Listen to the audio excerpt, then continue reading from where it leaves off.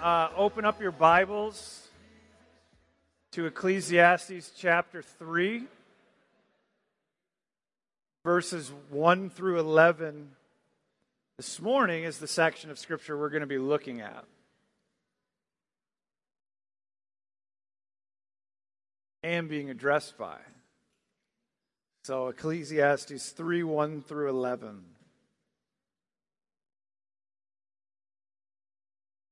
Give you a moment, and then I'm going to read it.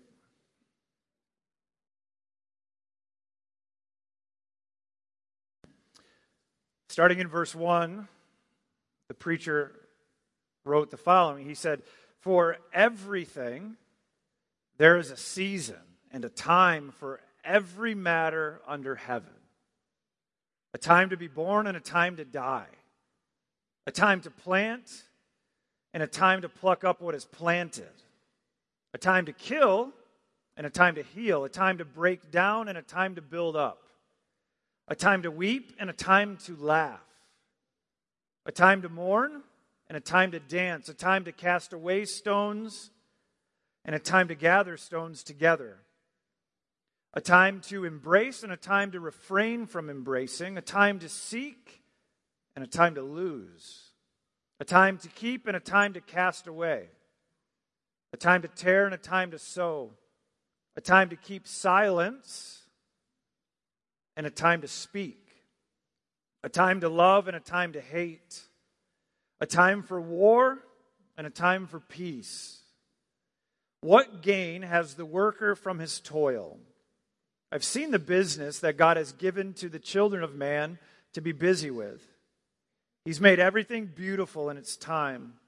Also, He's put eternity into man's heart, yet so that he cannot find out what God has done from the beginning to the end. I perceive that there is nothing better for them than to be joyful and to do good as long as they live. And also that everyone should eat and drink and take pleasure in all his toil. This is God's gift to man. I perceive that whatever God does endures forever. Nothing can be added to it, nor anything taken from it. God has done it so that people fear before Him. That which is already has been. That which is to be already has been. And God seeks what has been driven away." Let's pray. Heavenly Father, we again thank you for your word. We thank you for the way you speak to us. We thank you for this specific word and ask that you would sow it in our hearts, that you would cause it to bear a lot of fruit in our lives, Lord, that you would teach us how to live out our lives here under the sun for your glory, how to enjoy the lives you've called us to live under the sun as we await our Savior, Jesus, to return and take us to heaven, Lord. And so as we live out our lives, Lord, we need your wisdom. We need your help. We need your guidance. We need your Spirit. And so please, Lord, please fill us. Please soften our hearts, that we might know you and that we might honor you with the ways in which we live. In Jesus' name, amen. So last week, I was walking through Publix with my wife. And as we were walking through the store, there was a bunch of people in the store. And I noticed a dad pushing his young son in one of those carts that has the steering wheel. You all know what I'm talking about, right?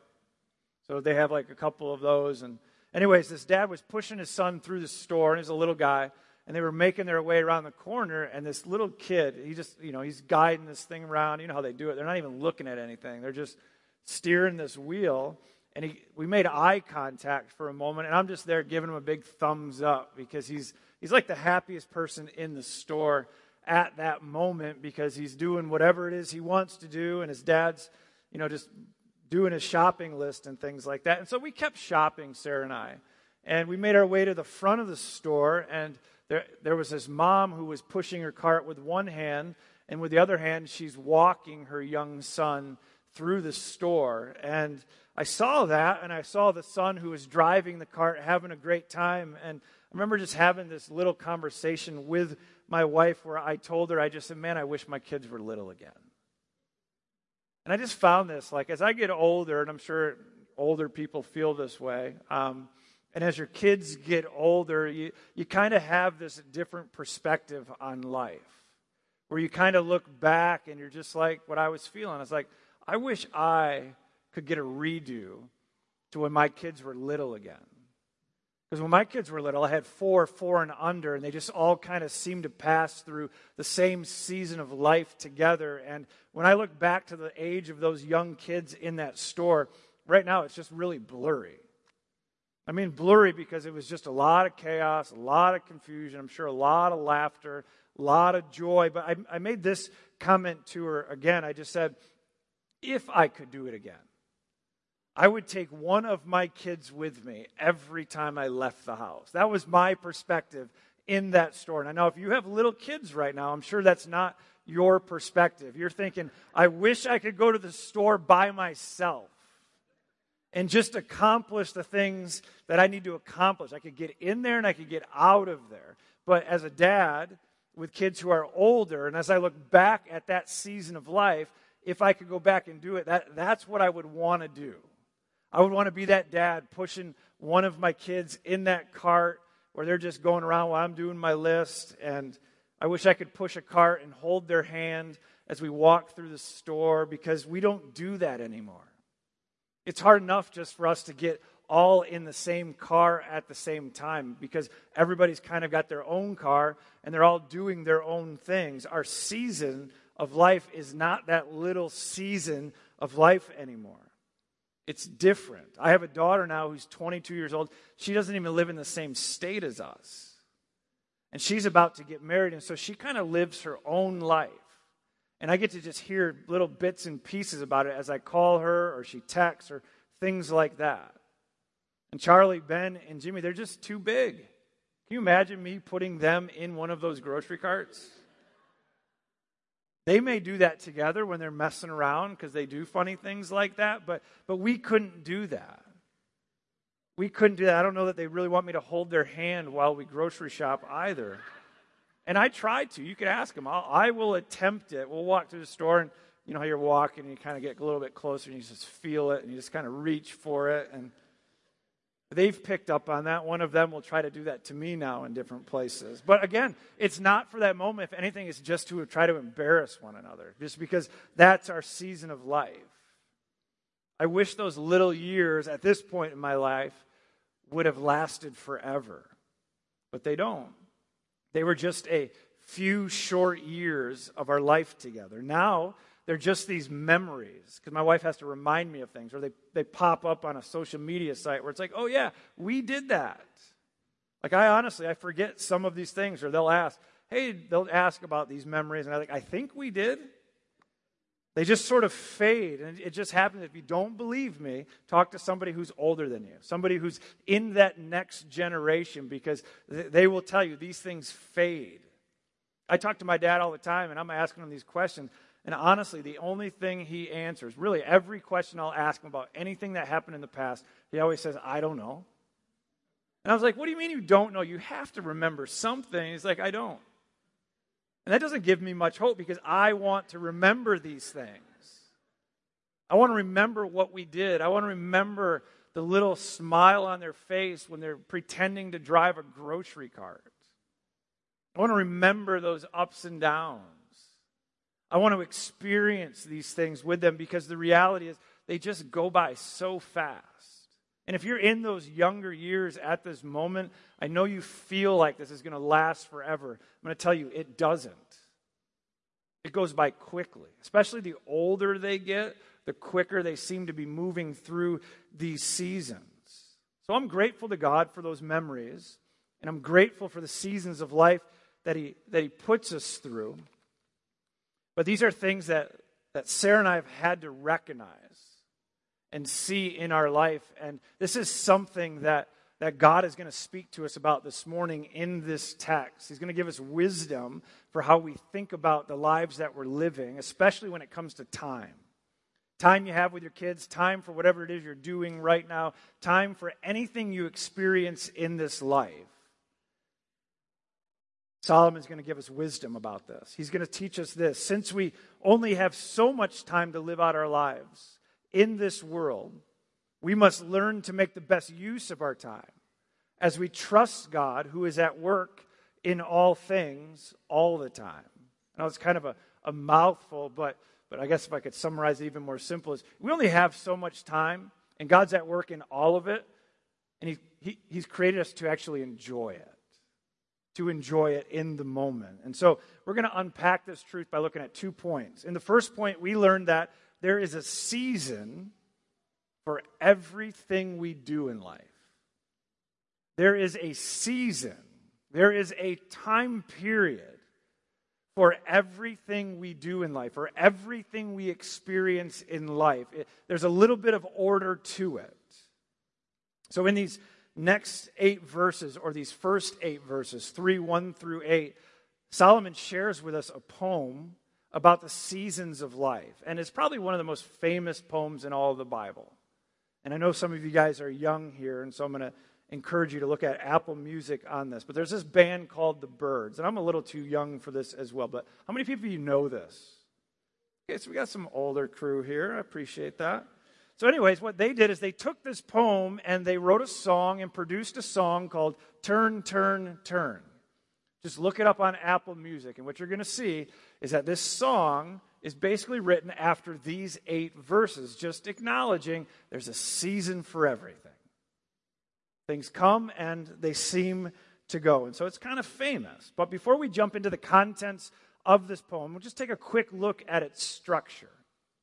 So what you'll notice here is the word time is used 28 times in it to cover kind of 14 different events, actions, or emotions, things that are very common to the lives that we live. And so they cover everything we're going to pretty much experience in this life. These events or actions or emotions, they're the polar opposites of one another as they're sort of being compared and contrasted against. And so what we're doing, or what he's doing, is he's saying, from here to here, there's a time for this and there's a time for that. And everything in between it.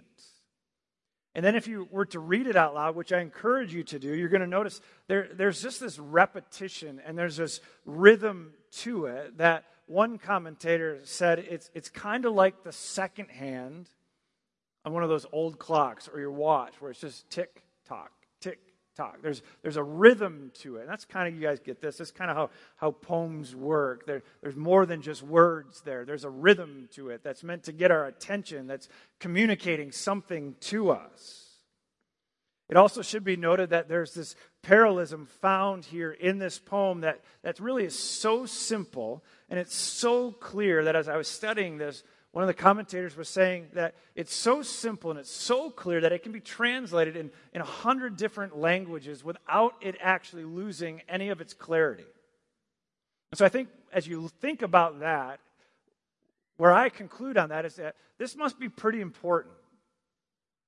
For it to maintain its clarity and its structure and its purpose throughout every language pretty much, so that we would learn something, that God wants us to know something about this and our lives as we live out our lives under the sun.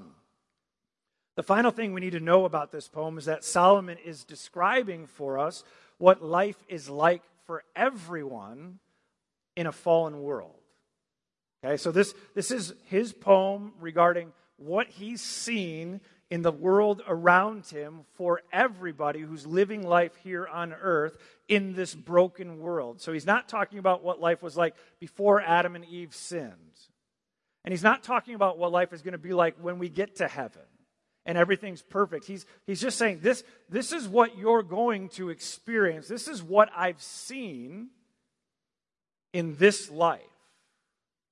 And you've seen this throughout the book of Ecclesiastes. Like if you've read this and you've studied this, even outside of the Sunday morning experience, you're going to be like, you're going to agree with him. If you have any amount of wisdom at all and you're reading this in any way, you can relate to what he has to say about this world and about our lives as we live out our lives in a broken world, in a world that has sin in it.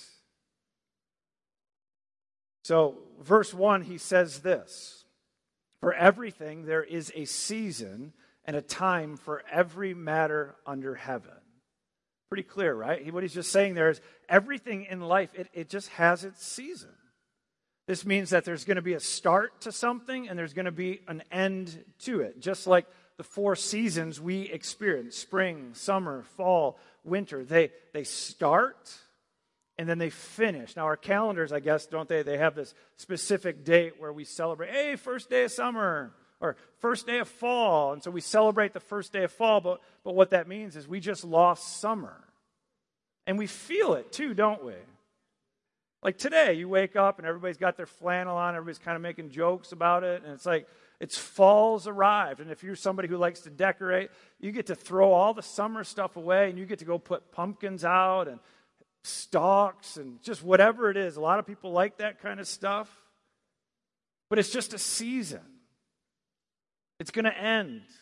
It starts and it ends. And that's what Solomon's trying to help us see here is for everything in our life, there is a season. There's a start to it and there's a finish to it. Everything's going to change. See, I say that, and Solomon's saying this, and we all agree with it, but I was sharing a little bit earlier. This is something for Sarah and I that we've been slow to actually recognize. But as we've grown older, we've learned that we have to stop at different points in our lives and say, okay, I think we just got out of summer. And we just entered fall. And by that I mean, we don't have little kids that we can push in a grocery cart anymore. And when we move on to that next stage, we have to stop, and we've had to learn that we are in a new season. That season's over. And not only that, we can't push them around anymore, but they're also all driving their own cars. And they're all doing their own things. And we only have one left in high school. So the rest are kind of out there in the world becoming adults. And that's a different season. And if you're a parent, you know what I'm talking about. And if you're married, you know what I'm talking about. Because your marriage changes through different seasons. And I was saying we were slow to recognize this, but thankfully God's placed us in a church like this and people can help us. Is what happens for us when we fail to recognize a seasonal change? We continue to parent or we continue to relate to one another like we did in the old season. Does that make sense? It's kind of like you're still wearing summer clothes, but it's winter. Like today, if you saw Jack Newman greeting, Jack was wearing shorts and a t-shirt. And as I stood next to him, everybody was like, what are you wearing? And there's a reason he's wearing what he's wearing, but the season changed. He forgot to look at the weather app, right? The night before when he picked stuff out and he couldn't go back into his room. There's a whole reason for it. He wasn't just being foolish. It's a very good reason. But that's what happens when we fail to recognize God has created this world to function a certain way, that we live life and everything has its time and everything has its season. There's a start to it and a finish to it. You might find yourself wearing summer clothes in the middle of winter, or you might find yourself trying to parent teenagers as if they're toddlers. Or you might try to control your adult children as if they're teenagers. And guess what? That doesn't work very well, does it? Or you can begin to relate to your spouse like you did when you were in this season, and it doesn't work. And so, or it might work, it's just going to be a little bit harder. And so that's what Sarah and I have learned is we have to stop and we just name it. And we're slow to that, but it's helpful for us just to be able to look up and say, okay, I think God just changed our life in some way. He's moved us away from this, and now we're in this. And what does that mean for us? Do we have to put the summer clothes away and find the winter clothes in the way we communicate, in the way we talk? And so that's just a reality for all of us. That's what Solomon's trying to teach us. Everything in your life has a time and it has a season. And he says this, he says there's a time to be born and there's a time to die. That's true, isn't it? And none of us get to pick that time. And what we're going to find is none of us get to pick any of these times. He just looks out at life and he says, guess what? There's a time when we're born, when we take our first breath. And for every single one of us, there's a time when we will take our last breath. It's just a reality. We live in this world, and this is how this world functions. People will be born and people will die. He says there's a time to plant and a time to pluck up what is planted. A time to kill and a time to heal, a time to break down and a time to build up, a time to weep and a time to laugh, a time to mourn and a time to dance, a time to cast away stones and a time to gather stones together, a time to embrace and a time to refrain from embracing, a time to seek and a time to lose, a time to keep and a time to cast away, a time to tear and a time to sow, a time to keep silence and a time to speak, a time to love and a time to hate, a time for war and a time for peace. Everything in this world and in our lives has its time and it has its place. God has ordained for us all to experience many things in this life. Some of us will live a very long life and some of us won't. We don't get to pick that. Some of us will maybe laugh more than others mourn. We don't get to pick that either. Some of us will find ourselves sowing a lot, and some might find themselves tearing. Some might find themselves planting, while others might find themselves harvesting. There's just a time and a place for everything, and we don't control any of it. That's what Solomon's trying to get across here. I look out, I see this, I've watched your life, I've seen your life, I've seen everybody's life. Like last week, he put it all on the whiteboard, and he's like, this is pretty common. This world is moving along. People are being born and people are dying, and a bunch of stuff is happening in between, and it all has its season. It has its start and it has its finish. Some people are laughing. Some people are crying, and sometimes that happens in the same day, right? Sometimes you wake up and you're so excited because you're going to be celebrating something that day, only to have something tragic happen where you end the day mourning. There's a time for both of those things, and man, we wish those things were long, don't we? I would much rather take the laughing and the rejoicing and the winning. I want that season to last forever. But that's not the world we live in. We live in a world where that might last 30 minutes, that might last half a day, that might last 6 months, only to be rudely interrupted by the time of mourning. The dancing might last for a little bit, but so will the sadness. What life looks like living in a fallen world. Philip Ryken writes the following. He says, God is the king of time. He regulates our minutes and our seconds. He rules all our moments and all our days. Nothing happens in life without his superintendence. Everything happens because God is sovereign over time as well as eternity. What this means is that there is order to the world we live in. It might not feel that way, and a lot of times it doesn't make sense. And Solomon's already told us that. I've looked out and I've tried to find wisdom, and his wisdom was some things are just crooked and they're just meant to be crooked. Some things you try to add up and you just grab them and you say, okay, I got this, this, and this. Let me count them. 1, 2, 3, 4, and never come with the right answer. And so he already told us 2 plus 2 in this world does not always equal 4. But what he's also teaching us here is that God is at work. And he's actually the creator of all this. And he's the one who's in charge of all these things. And so in a mysterious way, there is order to it. Just not the way maybe we want it to be, because we want 2 plus 2 to equal 4. We want those things that seem crooked to be able to straighten them out because we want to be the ones in control. But what we're being reminded of here is you're not in control. You didn't create this world. God created this world, and he is king of all time. He is ruling and reigning over everything. And so we don't get to choose our times, but we can be aware that there are these times, that they do come and they do go, but we don't get to pick them. We don't. We don't choose our times. They've been chosen for us by God. God chooses these things. Wouldn't it be nice to be able to choose it? It would be. I mean, that's the temptation. I think in some ways what Solomon's going after here is this sense for us of wanting to just be in control. Wanting to be able to kind of plan out our days so that life looks the way we want it to look, and that just doesn't always happen, does it? You can read all the best productivity books you want. And you can read all the self-help books you want where you can plan out your life and you can write all those things down. And I would just encourage you, after you do that, go find somebody who's got you by 20 years and ask them their thoughts on it. It doesn't mean we don't plan. It doesn't mean we don't work hard at these things. I think what it means is we take all these things and we hold them like this.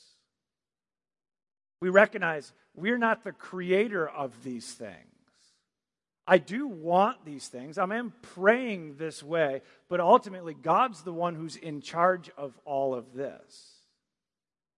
So we recognize in this first point, there's a bunch of seasons. A season to be born, a season to die, a season to laugh, a season to cry, a season to build, a season to tear down, a season for war. He's just telling us that there's a season for peace and there's a season for war. That's the world we live in. So we move to our second point where it helps us to make sense of this reality. Point number 2, God is always in control and always at work in every season of our lives. God is always at work and always in control in every single season of our life. In verse 9, Solomon asks the question, what gain has the worker from his toil? If everything has its designated time, its designated season, and it's all going to kind of work out according to that plan in that way, he's saying, what do I have to profit if this is all working in a certain direction? Do I have anything to gain from this? Now, if you know Solomon and you've been reading through this, you've been here on Sunday, you might think he'd just say nothing. It's vanity of vanities, but that's not what he says here. He goes on to answer this question. He says, I have seen the business that God has given to the children of man to be busy with. Again, what I love here is he's acknowledging God. I've looked out and I've seen people and I've seen the business that God has given to man.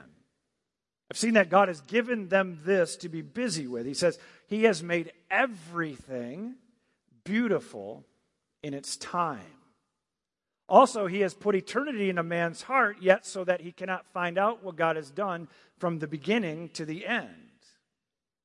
What I love about this is he's basically letting us know what gain do we have, and the way in which he answers this, and we're going to get to the full answer, he's just saying, God hasn't given us meaningless tasks to do.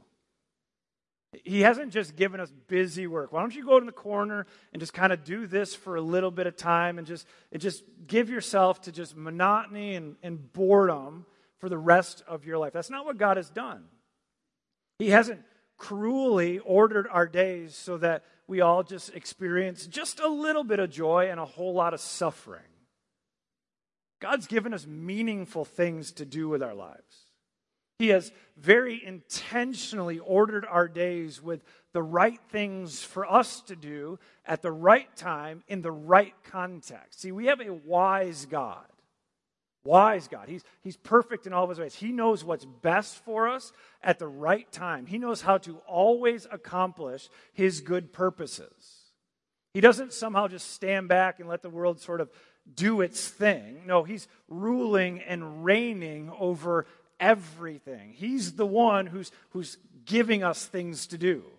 He's the one who's placing us in the context where we're living life at this moment and will live life at every moment of our lives. And what he gets at here is he said, and it's a beautiful thing.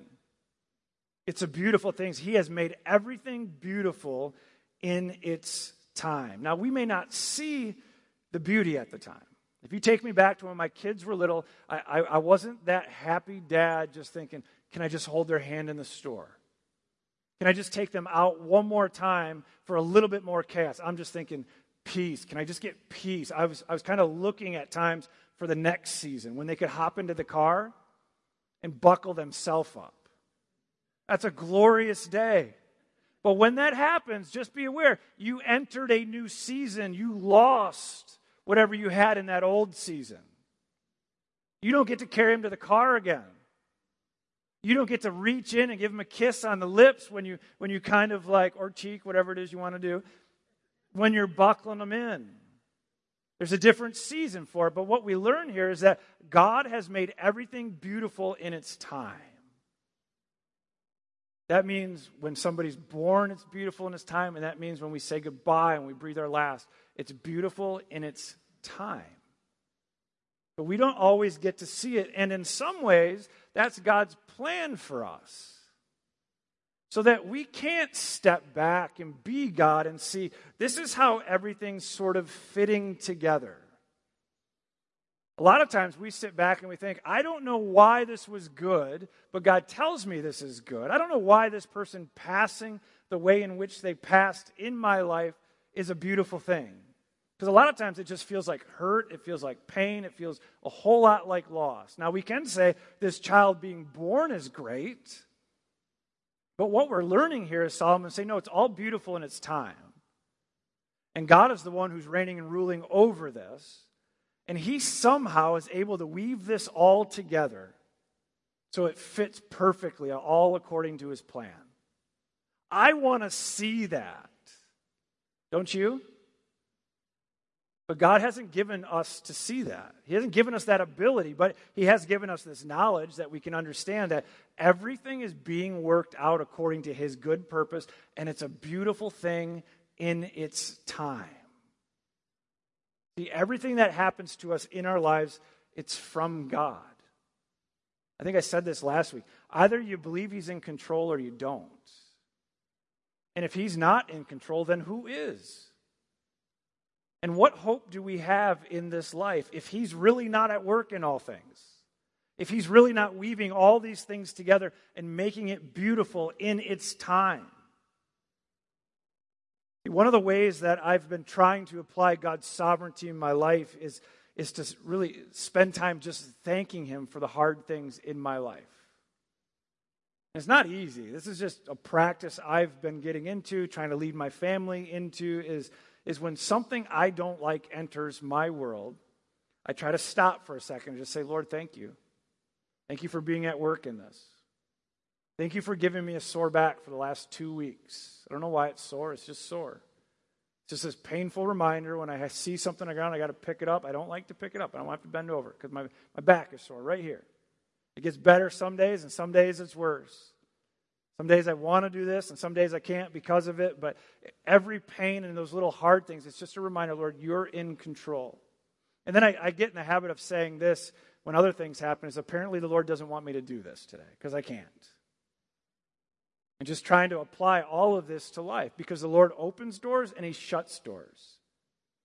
Because he's making everything beautiful in its time. So either we'll believe that God is absolutely in control of our lives or we won't.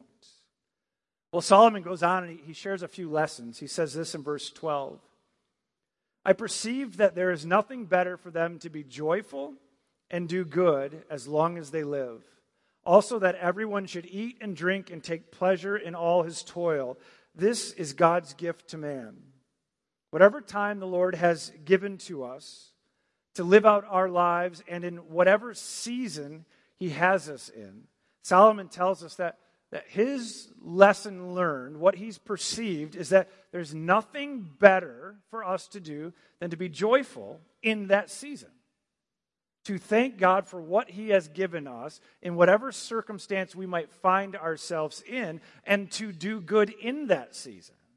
So we don't have to really thank him for the evil situation, but we can find something to thank him for in the situation because we know he's at work in that. And so he calls for us to be grateful.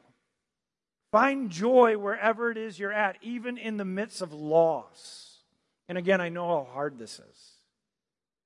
So the logic is like this. If God is at work in all things, has appointed a specific time and season for these things, and these things are being woven together as something beautiful, then we might as well be grateful for whatever it is that God gives us, and by his grace seek to walk in the good works that he's called for us to walk in.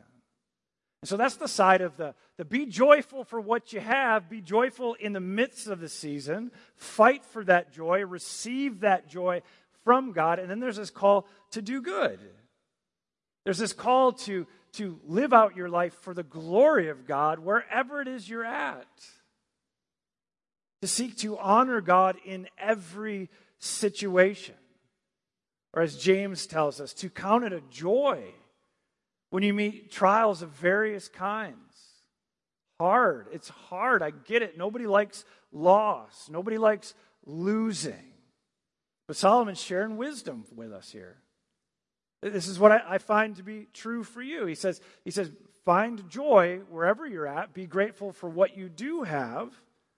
And walk in those good works that we learn in Ephesians 2:10, where it says, "For we are His workmanship, created in Christ Jesus for good works, which God prepared beforehand that we should walk in them." So what he's just saying is our faith looks like something. These works don't save us, but the saving faith that's been given to us, it shows up.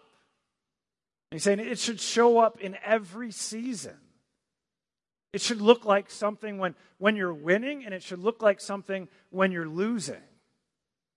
When life is good and when life is hard, he's saying God's created you to walk in His ways. He's got a pathway for you. So when you don't like somebody and they're not doing what you'd like them to do, the call is to speak words, Ephesians 4:29, that still build up. To not gossip and slander that person, but instead to speak words that give grace. That would be a good work in that situation, something like that. But that's the call. So I've seen this, life, it comes and it goes, and there's a time for this and a time for that. And so what I've learned is be grateful for what you have. Enjoy what you got. And walk in those good works. Solomon goes on to share another lesson learned. He's verse 14. He says, "I perceived that whatever God does endures forever. Nothing can be added to it, nor anything taken from it. God has done it so that people fear before Him. That which is already has been, that which is to be already has been, and God seeks what has been driven away." And so what we learn here is everything that God does, it just endures. His purposes aren't thwarted. Nobody's up there saying, okay, you got to change your mind now. This isn't working. Again, remember, He's perfect in all of His ways. He always accomplishes His good purposes. He uses the right amount of resources, the right amount of effort at the right time to always accomplish the right result. And that's His result, that He's determined to happen. And so He's perfect in all His ways. And we see this timing being perfect throughout Scripture. Ephesians 4 verse 4 says this, "When the fullness of time had come," that means at the right time, "God sent forth His Son, born of woman, born under the law, to redeem those who were under the law so that we might receive adoption as sons." So sending Jesus to save us wasn't an afterthought. It wasn't like, man, they really screwed this up in the garden. I better do something about it. No, this was His perfect plan. At the right time, Romans 5, verse 6, Paul wrote the following. He says, "For while we were still weak, at the right time Christ died for the ungodly." Again, it wasn't an afterthought.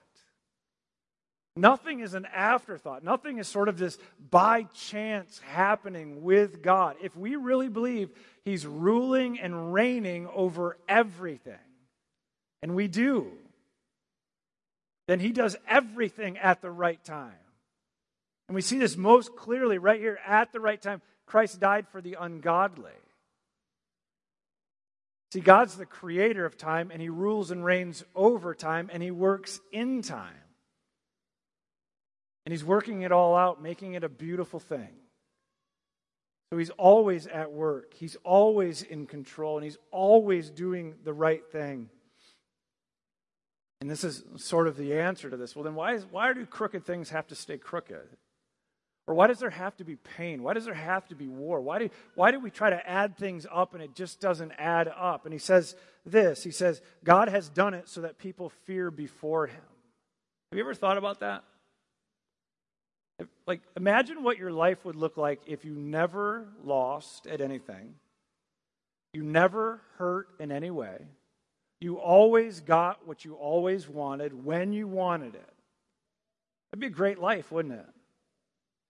Now think about all the losses, all the hurt, all the major things, the minor things, the check engine light moments when they come into your life. and put it in this category. Those things exist so that you might know, I might know, you're not God. He created the world to function the way it functions so that we might actually fear him, that we would actually think about him, that we would actually turn to him, that we would have this, as one commentator calls it, this trembling trust in him. And the way I describe this trembling trust is just a sense of desperation. You can't do anything you want to do apart from God. You might think you can, and I'd say you're probably young if you think that way.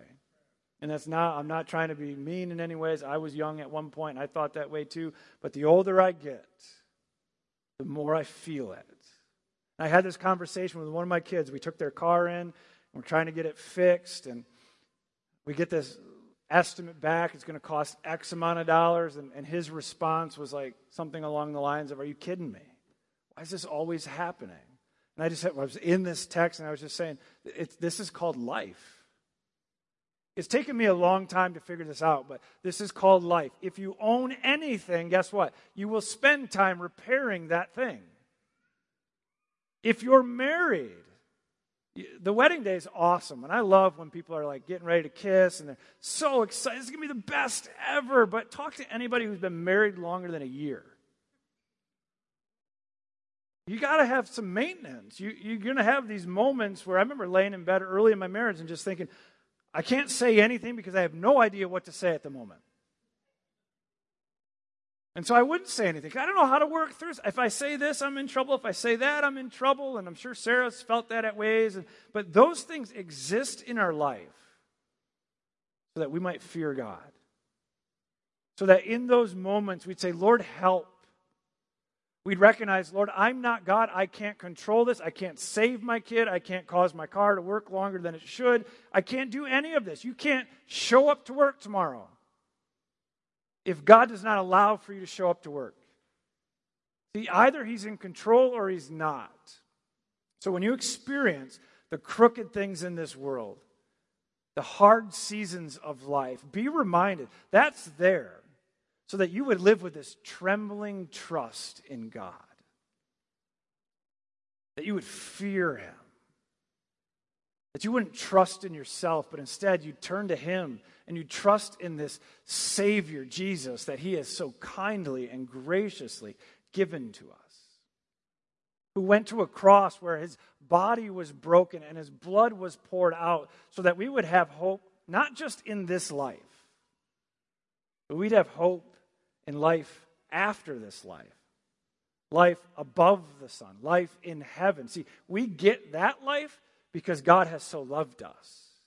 And has been so kind to us. And so those little hard things in life, the big hard things in life, they remind us we're not God. We're called to fear him. And this is not our home.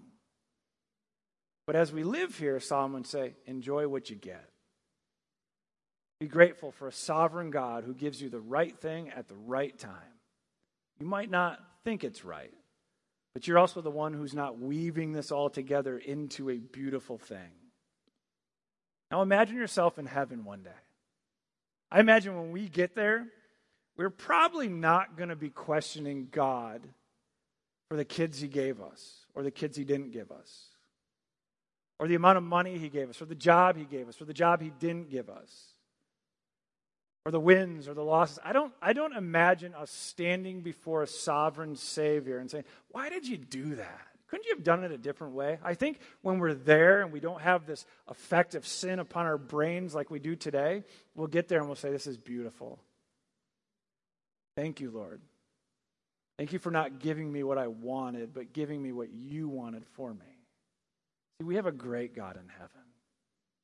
Let's be grateful for the way he's at work in our lives. Let's live with a trembling trust in him. Amen? Let's pray. Heavenly Father, we thank you for your word. We ask that you'd fill us with your Spirit because we need you, Lord. You know our default, Lord. You know our temptation is to grumble and complain and not receive the joy in the things that you've given to us. And so, Lord, empower us to find joy even in the hard seasons of life, that you might be honored and glorified. Lord, we love you and we thank you. In Jesus' name we pray. Amen.